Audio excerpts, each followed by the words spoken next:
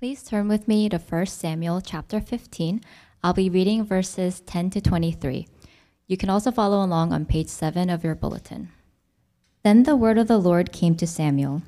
I am grieved that I have made Saul king, because he has turned away from me and has not carried out my instructions. Samuel was troubled, and he cried out to the Lord all that night. Early in the morning, Samuel got up and went to meet Saul, but he was told, Saul has gone to Carmel. There he has set up a monument in his own honor and has turned and gone on down to Gilgal. When Samuel reached him, Saul said, The Lord bless you. I have carried out the Lord's instructions. But Samuel said, What then is this bleating of sheep in my ears? What is this lowing of cattle that I hear? Saul answered, The soldiers brought them from the Amalekites, and they spared the best of the sheep and cattle to sacrifice to the Lord your God, but we totally destroyed the rest. Stop, Samuel said to Saul. Let me tell you what the Lord said to me last night. Tell me, Saul replied. Samuel said, Although you were once small in your own eyes, did you not become the head of the tribes of Israel? The Lord anointed you king over Israel, and he sent you on a mission, saying, Go and completely destroy those wicked people, the Amalekites. Make war on them until you have wiped them out. Why did you not obey the Lord? Why did you pounce on the plunder and do evil in the eyes of the Lord? But I did obey the Lord, Saul said. I went on the mission the Lord assigned me. I completely destroyed the Amalekites and brought back Agag, their king. The soldiers took sheep and cattle from the plunder, the best of what was devoted to God, in order to sacrifice them to the Lord your God at Gilgal.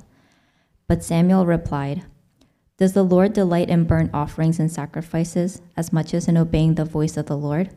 To obey is better than to sacrifice, and to heed is better than the fat of rams. For rebellion is like the sin of divination, and arrogance like the evil of idolatry. Because you have rejected the word of the Lord, he has rejected you as king. This is the word of God. With the growth of our church, it's very important to focus on the foundations of church culture, because as a pastor, yes, I'm concerned about growth, and yes, I'm concerned about the mission of the church, but I'm far more concerned about the health of the local body. So more than focusing on the gifts of our people or the capabilities, the talents of our people, we want to focus on character. How's character born? Gospel character. And so we have this series within a series. We've been looking at passages in the Old Testament, if you're new or visiting, passages that reveal how God works through brokenness to bring about salvation. But over the next few weeks, we're also going to be looking at this underlying sub-theme of character in some of these passages. And today's passage, this passage is about Saul. Saul is the first king of Israel. Saul was attractive. He was a natural leader who came from a great family. In other words, he was educated, he was trained, he had a wonderful pedigree. And at one point in his life, he demonstrated humility and mercy and wisdom. But Saul's life spirals to ruin. And it really begins here in this passage. And he ends up, and he becomes this murderous person, this violently murderous person because of his pride.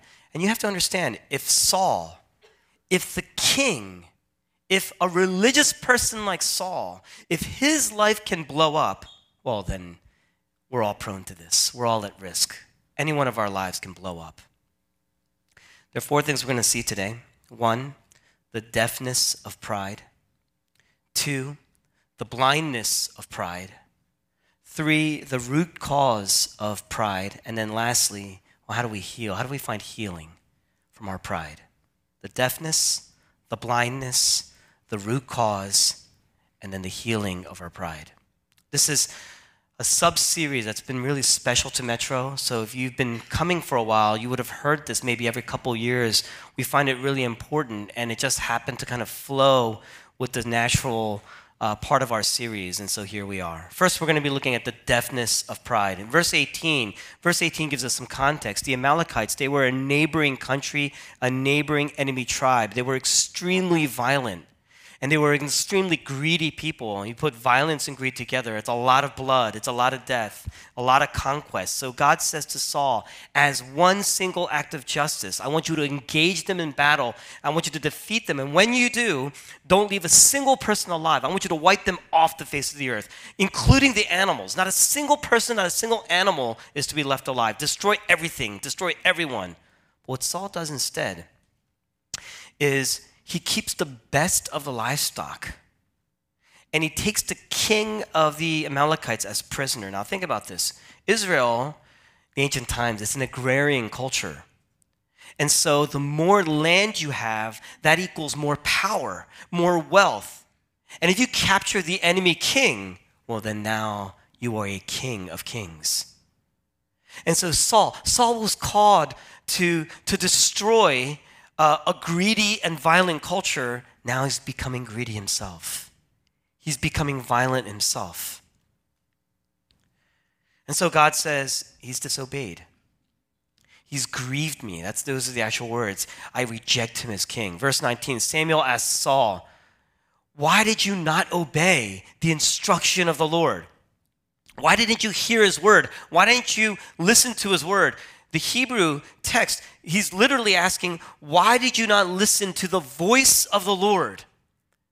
And Saul doesn't say, well, you see, I thought about what God said, I disagreed with him, and so I wanted to go against that, or I guess I misunderstood what God was saying. Rather, that's not what he says. Rather, what he says is, I did listen. He doesn't own what he did. He doesn't take ownership. One of Saul's closest friends, essentially, is telling him, look, you have a problem. You didn't obey. And Saul says, but I did obey. You see, I'm going to make this big sacrifice. We're going to have a huge worship service to God. And that's us. We never immediately own our sin. We're always covering over our sin. We're always justifying ourselves and what we do by saying, no, I am listening. You see, I get you. I understand. I'll do that. I want to listen. And Samuel says, I told you to destroy everything. You say you listen. Maybe you heard me. We didn't take it in. It didn't shape you. It didn't shape your life. Because to listen to the voice of the Lord, to obey him, is greater than sacrifice. It's greater than any worship service that you attend.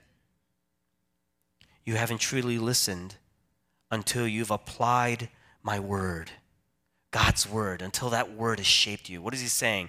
What is it saying? It's possible that on one level, we have a lot of people here who say they've grown up in the church. It's very possible that on one level, you can hear God's word, but at a deeper level, totally miss it. And what's worse, totally neglect it or ignore it.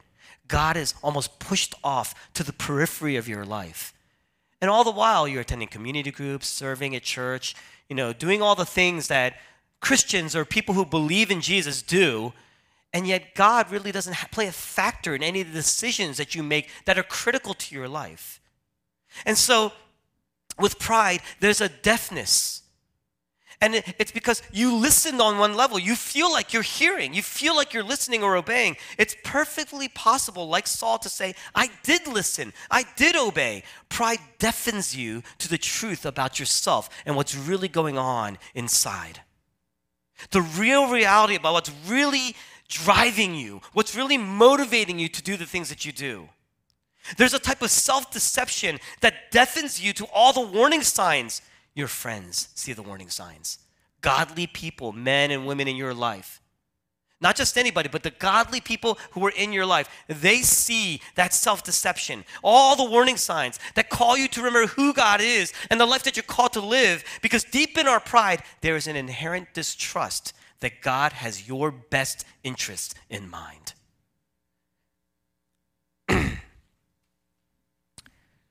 So we stop hearing God. We stop hearing what he desires, what he wants from us, what he wills, what he promises us. Saul's thinking, well, give up all these animals. They're just slaughtering people. There's lots of blood everywhere.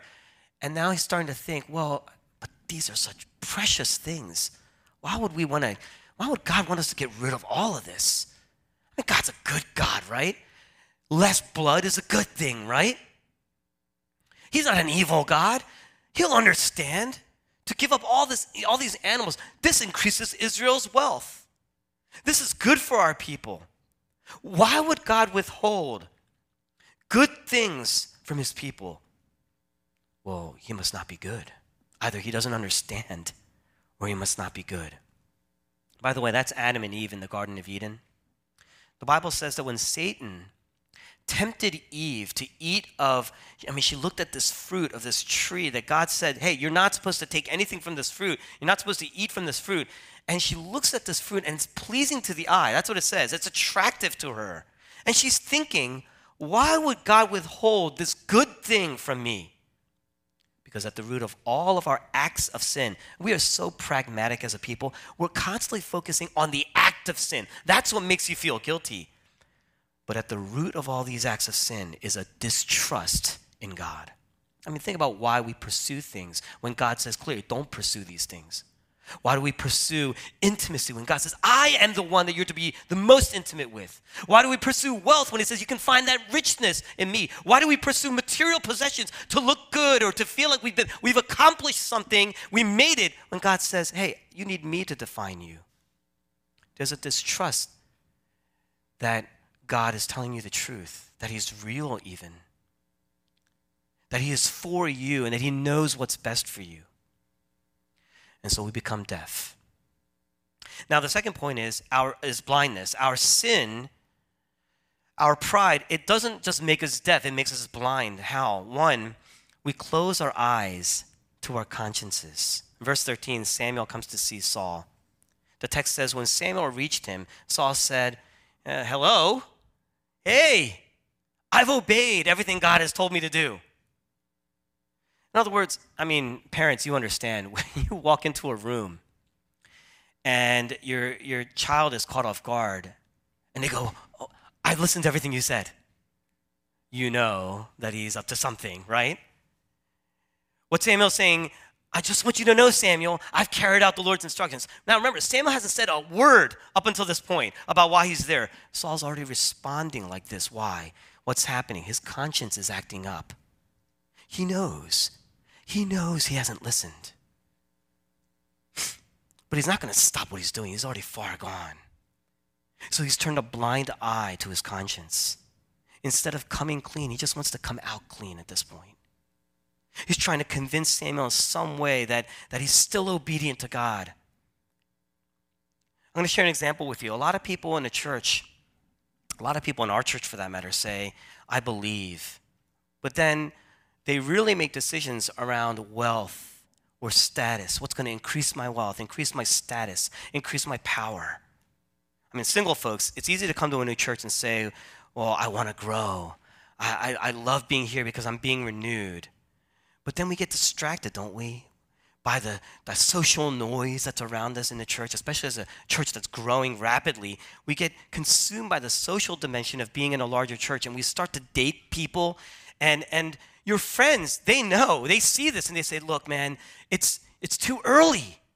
Don't you think it's too early? Where was that fire that you came in with?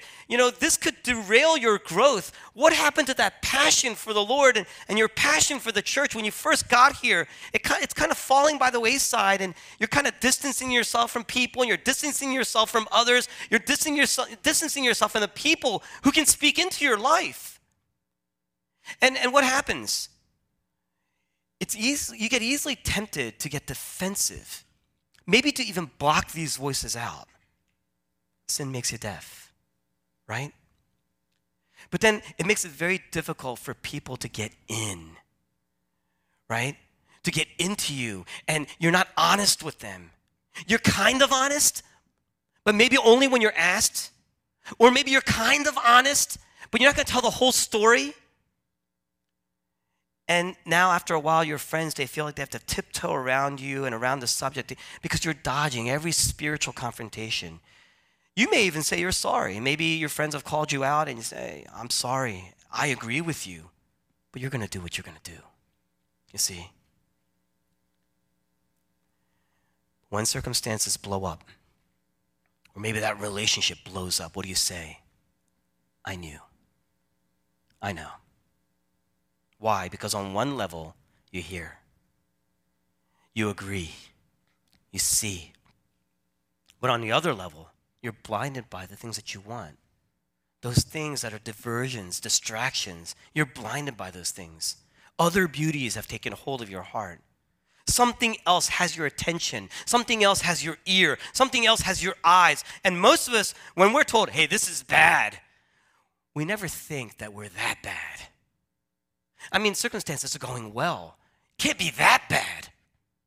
I'm doing well in my life. Can't be that bad. You're telling me the sky's falling. Skies look pretty clear to me. We don't believe. We lack the eyes of faith. We've closed our eyes of faith. And in the end, we'd rather be miserable than change. So our pride leaves us deaf and blind and sometimes miserable. You see that? In verse 13, Saul says, I've carried out the Lord's instructions. I've obeyed. I've listened to the voice of the Lord. Really? Samuel says in verse 14, what then is this bleating of sheep in my ears? What then is this lowing of cattle that I'm hearing? That's what he says. In other words, you've listened? Then why am I listening to the voice of sheep and cattle? You were supposed to destroy all these things. What did Saul say? Oh, the soldiers, they brought them. The soldiers brought them. In Hebrew, he doesn't even refer to them as soldiers. You know what he says? He says, they brought them. You see, when you say they, there's no traceability.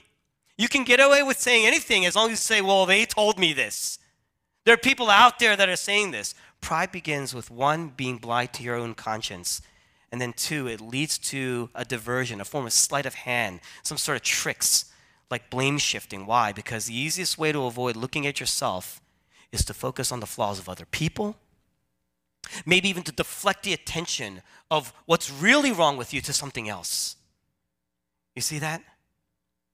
Anything to get the attention away from the things that you're pursuing and the things that you want deeply.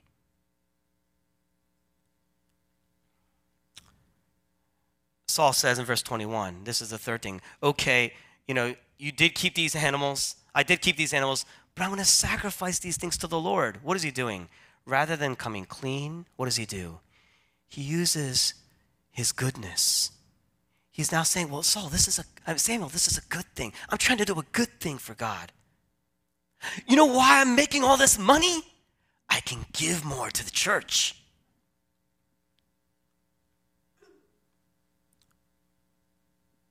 Yes, I kept these animals, but I'm going to sacrifice to the Lord.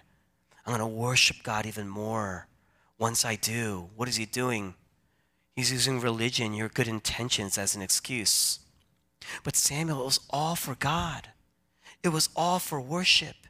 Your family is falling apart because you're investing so much time in wealth building that you're neglecting your children.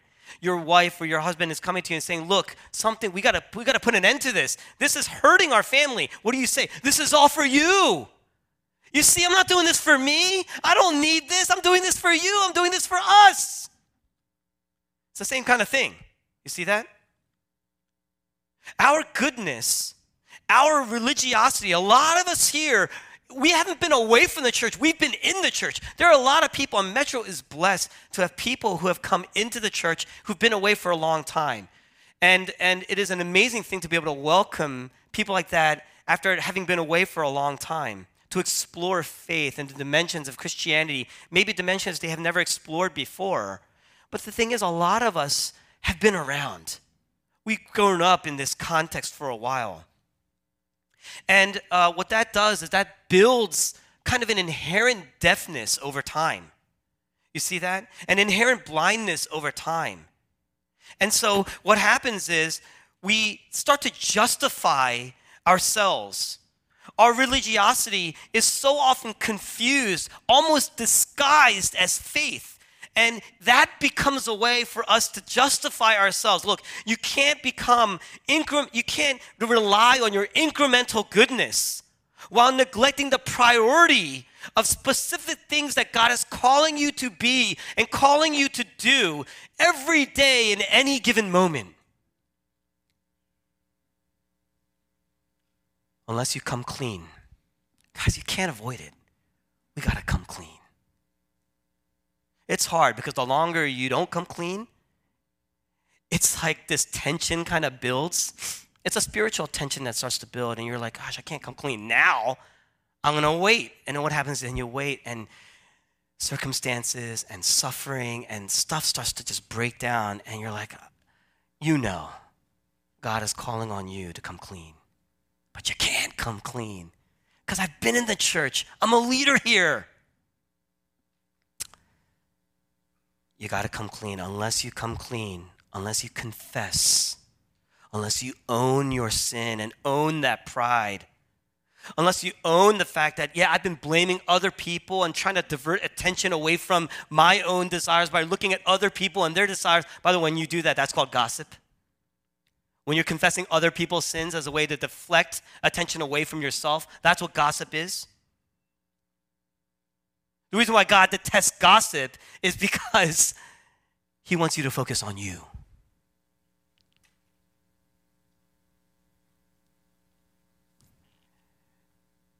You got to put an end to that disobedience.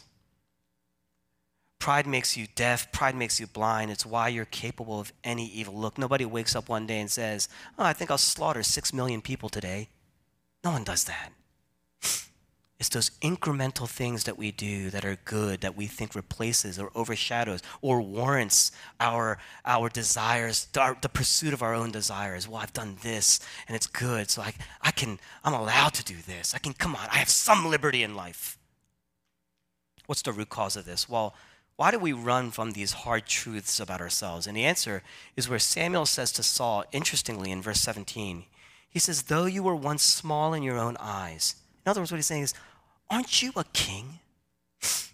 In your own eyes, you were this small person, and God made you king. Aren't you a king? Once you were small in your eyes, but God has made you great. The Lord has made you great. Why does he say this? The answer is in the beginning of the text. In verse 12, when Samuel's on this journey looking for Saul. And as he's on this journey, he starts to pick up clues. The first thing he does, he's seeing with his eyes. Right? What does he see?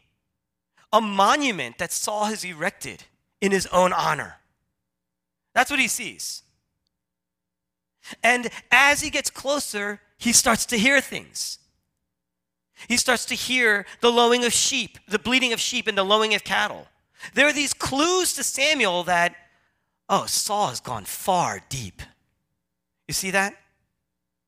And so as he's gone down to Carmel in verse 12, they say Saul's gone down to Carmel. There he set up a monument in his own honor. Samuel says, Saul, you were small in your own eyes. God has made you great, but instead, now you're trying to build your wealth. That's a clue. Now you're trying to build your own kingdom. That's a clue. Now you're trying to build monuments for yourself. That's a clue. Now you're trying to disregard what your king is saying because you think you're your own king, because you've captured another king, and that makes you the king of kings. Lots of clues here. You've disobeyed God and you're justifying it. You're trying to make yourself great, to look great in your own eyes. You want to convince yourself. There's this undergirding undercurrent of smallness in your life. That's your view of yourself. To overcome that, what do? I got to build, I got to accomplish, I got to grow, I got to do all these things to convince myself that I am great. I mean, what is envy? What is jealousy? What is covetousness? You know what that is? It is a discontentment because you're looking around and somebody else who you may even perceive to be lower than yourself has something that, if I just had that thing, how does he have that thing? How does she have that thing? Because if I had that thing, it's a source of worth for me. I deserve this, but somebody else has it. So somebody else has the looks or the popularity or the job or the wealth or made all the right moves at the right time or they have the right family or the right lifestyle. That life, those are our monuments. I mean, you come home and you look at your crappy life. And you look at all those people out there who don't deserve it and you say, that's the life that I want. That's where I want to be. That's at the heart of jealousy and envy, a discontent and where God has placed you in that moment. The reason why Samuel says your arrogance is like the evil of idolatry. In other words, it's all because you feel small in your own eyes, and so you constantly are craving. It's an idol. In fact, you're setting up monuments. What do you think you're doing? You yourself want to be idolized. You're constantly needing monuments, and you're driven for more of it. You're never going to be satisfied to be accepted by others, to be loved by others. Look, if God and his love is sufficient for you, if God and his love is how you know that you are great, if that love has gotten into you in a way that has shaped your life, his love for you, his value of you, his honor in you, his delight in you, if that is your monument, if you could raise that up and say, and hold that high, then you can handle any truth about yourself. Nothing anybody says, anything anybody says about you will be a surprise to you. The truth will never destroy you because it's not surprising, and it'll never undo God's love for you. Well, what if your monument, what if the monument in your own honor is, I've always lived right? That's going to be my ticket to being respected by others. I'm a good person. That's going to be my ticket to being respected and loved and acceptable to other people. Well, then you'll be unable to accept anything negative about yourself. You will close your ears because you will wince and you'll develop allergic reactions to the words and to the people who speak them to you. You're becoming deaf. You know what that means? You can be wholly good on the outside, respected. I mean, you could just be loved by people, bear a great reputation. Oh, we work for that. We work to build that. We never want to get anyone upset because even if we know that they're going deaf, that they're going blind, I mean, you need to speak up.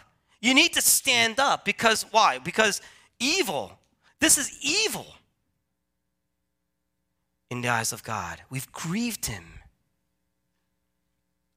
You could be wholly good on the outside and yet be evil in the eyes of God.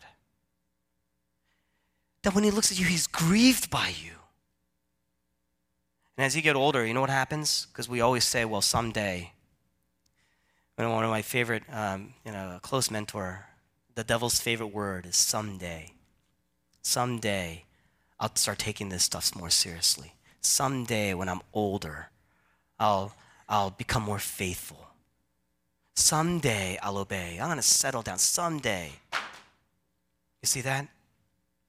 As you get older, you accumulate more wealth, more debt, more titles.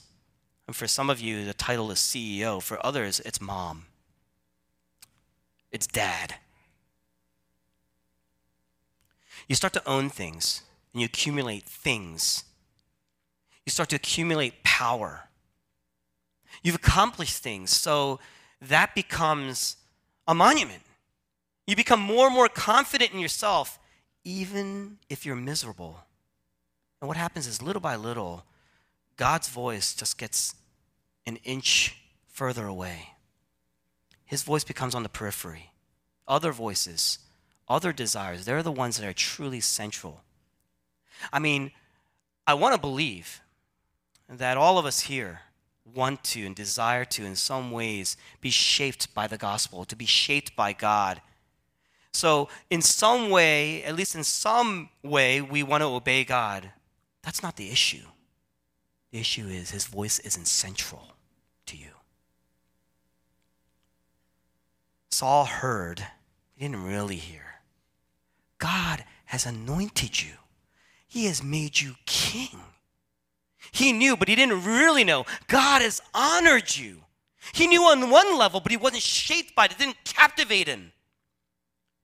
He heard the words, never heard the music, never danced to the music of God's love and faithfulness to him. So he was blind and he was deaf. And look what happens. Everything he says, everything he's thinking, everything he sees, it's to ignore his own conscience, to blame other people, to justify himself, to cover over himself, to deflect attention away from himself. All the while he's building monuments and he's leaving a trail of clues that is causing the weeping and the grief of God.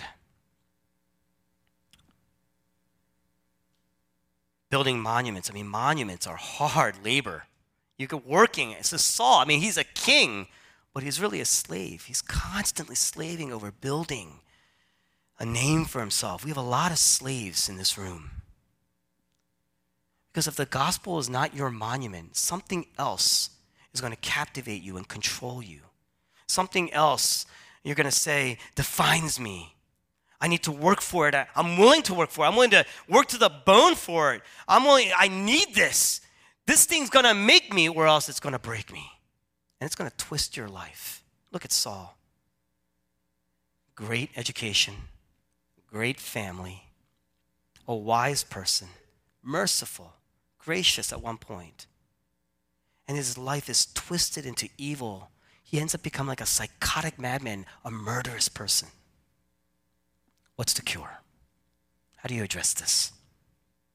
Verse 17, Samuel says, God has anointed you. He has made you great. It didn't sink into Saul how much he was loved. And so Saul's working to build his own monuments. But you and I, we have a greater resource to know and to hear and to see God's love over and over and over again. We have lots of resources. We're going to be going through one of those resources today. Saul had Samuel to remind him. But you and I have so much more to be reminded, to remind us. See, Adam and Eve, they started in a garden. They distrusted God. Why would God withhold this good thing from me? Centuries later, there was another garden, Gethsemane. Jesus Christ, he's praying. What does he pray? Father, if you are willing, take this cup from me. The cup that he's talking about is the cup of God's judgment, the cup of God's wrath, which will be poured out on him as a penalty for our sins. He says, Father, if you're willing, take this cup away from me, yet not my will, yours be done. In other words, I'm going to obey. Even if it means I must die, I will obey. And he did. He did in full. To obey is greater than sacrifice. Jesus Christ obeyed and he sacrificed. Jesus Christ is the ultimate resource that we can hear and that we can look to. Hebrews chapter 10, therefore, when Christ came into the world, he says, sacrifices and offerings you do not desire, but a body you've prepared for me. With burnt offerings and sin offerings you are not pleased. I have come to do your will. You know what that means? Samuel says, God doesn't really want sacrifices or rituals. He wants your obedience. He wants your will. He wants you to bend your knee. He wants you, all of you. Jesus says, I've come to give you all of me. I've come to do your will. I will obey. Jesus Christ, he doesn't come to obey to become holy. The Hebrews writer says, Jesus Christ obeyed to make us holy. We would be made righteous. We would be made acceptable in union with Jesus, in union with Christ. That's why we build monuments anyways, because we want to be loved. We want to be accepted. We want approval. We want to be told, you are worthy. We crave that. We crave honor. We crave the delight of somebody outside of ourselves, somebody outside of us telling us we are beautiful. That's what we desire, that we crave that. We will work for that. It is our glory. But when Jesus Christ died, it was the perfect obedience. I mean, he delighted God all the while he was being severed from God, severed in his relationship with God. Jesus Christ is the ultimate King of kings. He had the glory, he had the power, he had the wealth beyond measure, beyond compare, and yet the high king chose to descend to the depths, all the way into the depths of sin and ultimate death, being separated from God the Father. Jesus Christ absorbed, he took on the wrath of God, the cup of God's wrath, and he drank it all. Didn't leave a single drop left. He drank it till that cup was dry. He received everything that we deserved. Why? So that we could receive everything he deserved. It was the ultimate perfect sacrifice. And so when you believe in Jesus, God delights in you. I mean, he is the great high king, Jesus Christ, but he became small. Samuel says, Saul, you were small, and so you're trying to become great. Well, how do you change that? Well, you got to look at the great king who became small.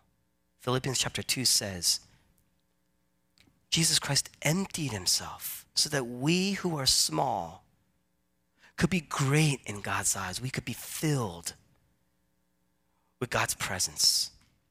No monument in the world will ever do that for you.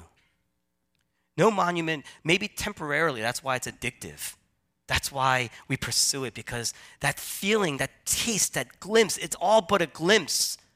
What C.S. Lewis calls a shadow of the fullness of grace and mercy and love and intimacy and acceptance and joy that is given to us when we are coming into faith in Christ. No monument in the world will ever do that for you. So Jesus Christ, you know what he did? He builds that monument on himself. He says, it is now time, the hour has come for the Son of Man to be lifted up.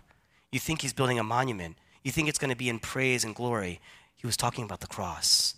For the Son of Man to be lifted, that was his glory. Not to be cheered and praised, but to be jeered and mocked. You see that? That was his glory. He was doing that for his people.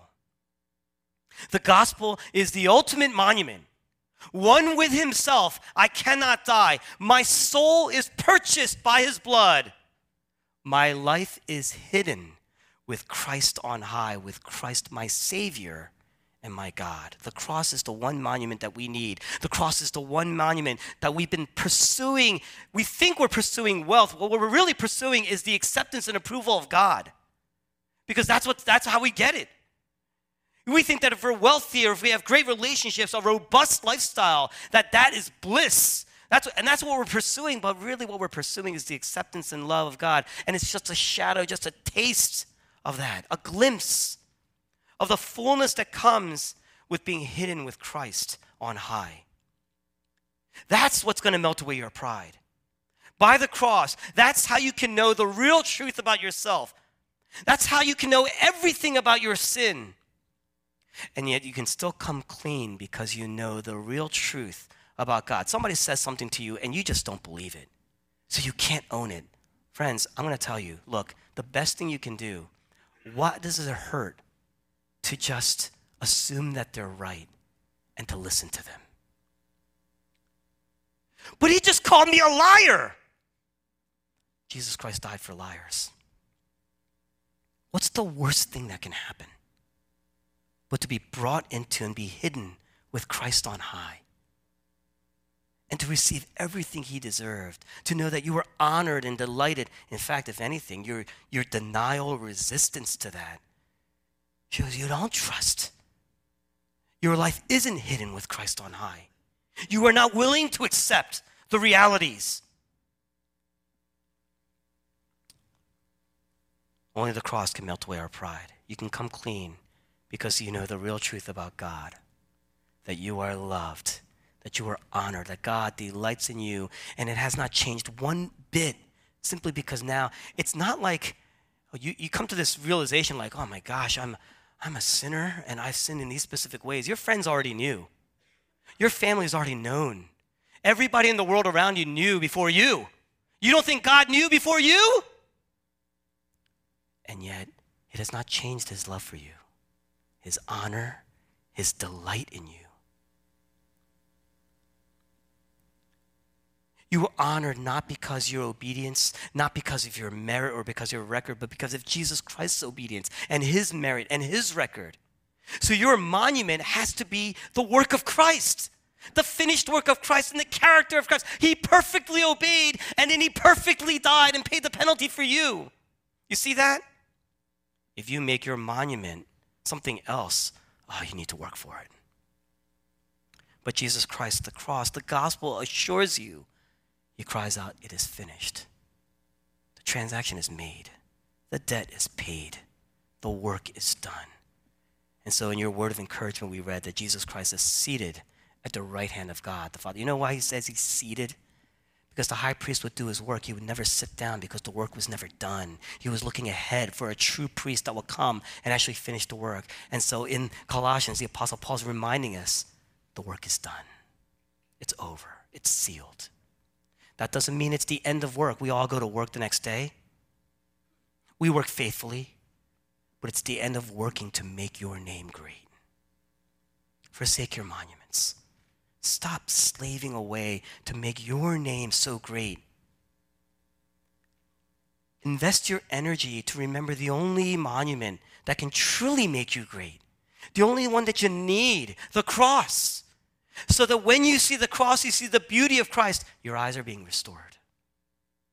You start to see your sin, your eyes are being restored. Then and only then will God move away from the periphery and you can draw him back into the center of your life. And then replace, if something comes into the center, it's tight in there, it's cramped. You got a lot of stuff in the center. You bring God into the center of your life, you start to move other things into the periphery where they belong. They're no longer your monuments. You can say, yeah, I need food. I need money to live, but they are not the center of my life. I need intimacy, but they are not the center of my life. Yes, I'm working, I want to be faithful, you're going to be moving up in the world, but it doesn't have to be the center of your life. It doesn't have to define you. So it doesn't depress you when you don't get there by a certain point in time. You see that? It's no longer your monument. When you start to do that, that is repentance. Repentance isn't some words you say, some incantation that you utter. It's moving things away from the center and back into the periphery where they belong. As Christ makes his way into the center and cleans you out. So important. In fact, it's vital. It's vital to real intimacy with God. It's vital to the real growth, the fruit of good character. I know, it's hard. Man, it's hard. It would be impossible without God's Spirit working in your life. Remember that. He gives us a Spirit. There's power there. Let's prepare to have a time of communion. Let's close in prayer first.